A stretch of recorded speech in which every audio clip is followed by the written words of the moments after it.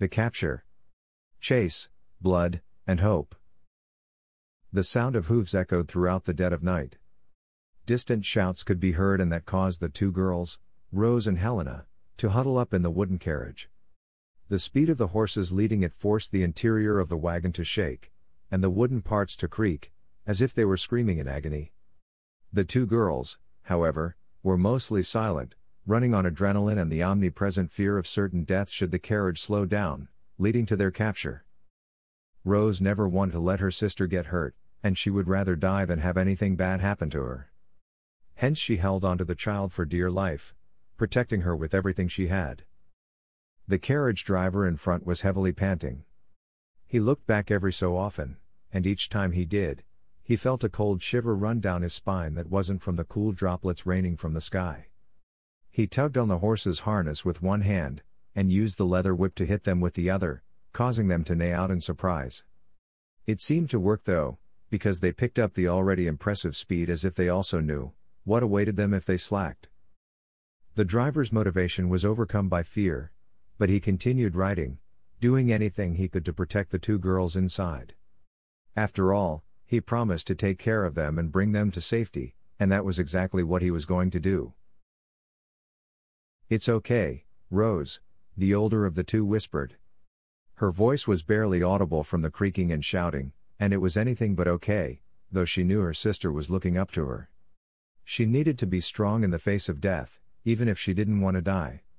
She tightly held Helena, wrapping her arms around her back, and letting the girl rest her head over her chest. The robe Rose was wearing consumed the smaller frame of her sister, and she could only hope the warmth of someone you love would be enough to keep her going. The moment she tried to calm Helena down, an arrow burst through the back of the carriage, opposite of where they were sitting. Rose let out a gasp of surprise as Helena jumped in her arms, and huddled up even closer as if she was trying to disappear. The arrow itself was only a warning of what was to come. The Vikings' horses were beginning to catch up to the lonely carriage, their battle screams only sounding louder and more threatening the closer they got.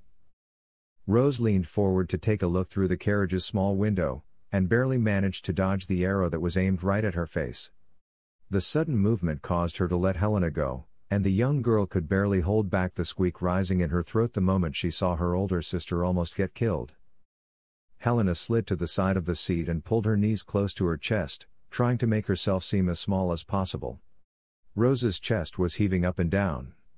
Her body had moved on its own, fueled by the endless adrenaline coursing through her veins, even if despair was beginning to settle in her gut. She wanted to yell at the carriage driver to do something, anything, that would help them, but found her throat dry, and voice weak. The Vikings were already so close, there were more and more arrows that aggressively pierced the poor carriage, and even if they were not close to their targets inside, they were still terrifying. It was only a matter of time before they caught up. Rose bit her lower lip and looked at her sister. Helena was staring off into the distance with furrowed brows and grit teeth. There was a sudden scream that sounded through the small wagon.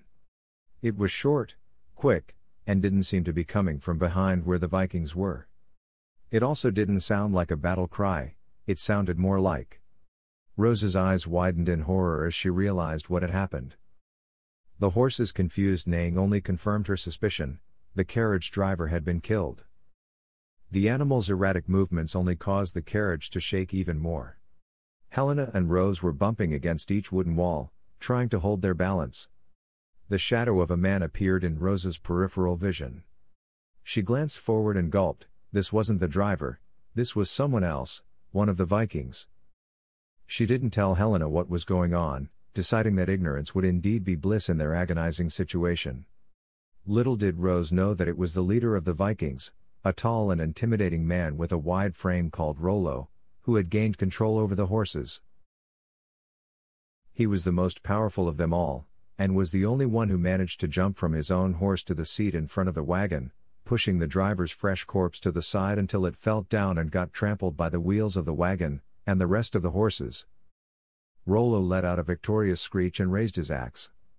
It was so close and loud, Helena realized what had transpired at the last minute. She was a smart kid, she could put two and two together, but the despair made her tear up, and shake in her little frame. She started crying. Before Rose could manage to try to calm her sister down, the carriage suddenly turned to the side. Its wheels creaked against the stone floor as it tilted to the left and they continued spinning. It wouldn't be for long, though, because the wagon separated itself from the horses and was now spinning out of control. Without the guidance of an animal in front, it would no longer be capable of maintaining its route, and soon enough it stumbled onto the big rocks to the side of the road and fell down the cliff. Its door opened from the aggressive movements on the rocky terrain, and Helena tried to clutch onto what remained of the door. However, her little fingers weren't strong enough to keep her grasp stable, and the never-ending shaking of the wagon was making it even more difficult. Left and right, the child was pushed to the sides after each second, until the door finally slipped through her fingers. Helena's eyes widened in pure horror, and the last thing she saw was her sister's crying face before she fell out of the wagon with a quiet gasp. Darkness followed. There was silence, so much silence. It was deafening, agonizing, and painful. Helena kept coming in and out of unconsciousness. Each time she did, she could feel and see more. At first, there was nothing other than distorted screaming, or was it a victorious celebration? Then, she felt something holding her by the waist. She tried to look at what it was, but unconsciousness once again overcame her. She didn't know how much time had passed, but when she came to be, she was quick to understand the situation she'd gotten herself into. Memories of Rose's face as she fell plagued her mind, and Helena could feel hot tears prickle in the corner of her eyes once more. She bit her lower lip to stop herself from crying, and instead decided to focus on the present. Reddened eyes curiously looked around. She realized she was being carried by a man, one of the Vikings, who seemed to be walking somewhere. He was holding her golden bracelet with his free hand, the one she always carried on her wrist. She couldn't help but pout and glare, showing her dissatisfaction even if she knew he couldn't, nor wanted to see her. A quiet sigh of defeat followed as Helena craned her neck to the side to see where he was going, and visibly calmed down when she realized she was getting closer to a horse, an animal, and not another Viking. She studied the man's features, at least what she could see of them. He wore a big white fur scarf of an animal she couldn't quite discern, a helmet with sharp bull horns, and his body was covered in blue tattoos, and old and new scars. Once she looked at his waist, she found out there was a wide butcher's knife neatly sheathed in animal leather, strapped to the matching belt. Helena took a deep breath to calm herself down, and with one quick movement, she unsheathed the weapon, firmly holding it between her shaking hands.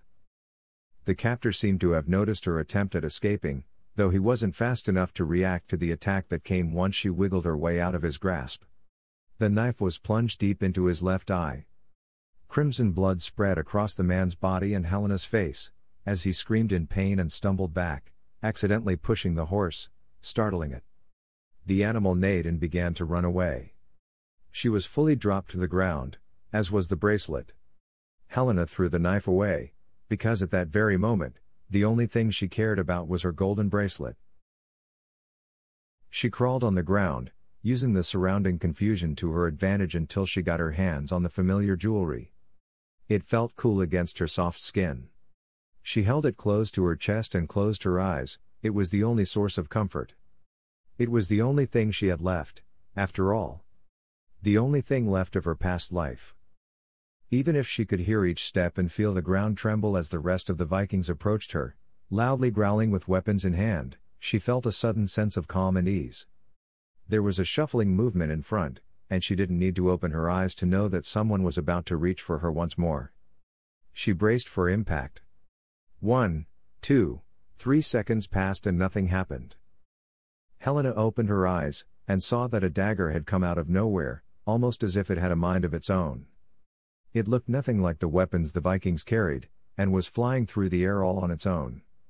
Helena could only stare in both confusion and amazement, as the weapon slashed the throats of all of her pursuers, giving them merciless deaths. She rubbed her eyes, in a vain attempt to make sense of what was going on, though once she took another glance at the flying dagger, it was still just that, a flying dagger. It almost looked like someone was wielding it, but there was no one there, and the quick movements it did would make it impossible for any strings to be attached to it. Less than a minute later, Helena was surrounded by the countless corpses of the group of men. The smell of blood lingered in the air. She was still tightly clutching the golden bracelet against her chest. The dagger fell onto the ground in front of her with a quiet thud. She was saved, she couldn't believe it. She didn't know how or why, but she didn't care. Finally, she put the bracelet back onto her wrist and wiped the incoming tears of relief from her eyes. "Thank you," she said to no one in particular. "Thank you so much."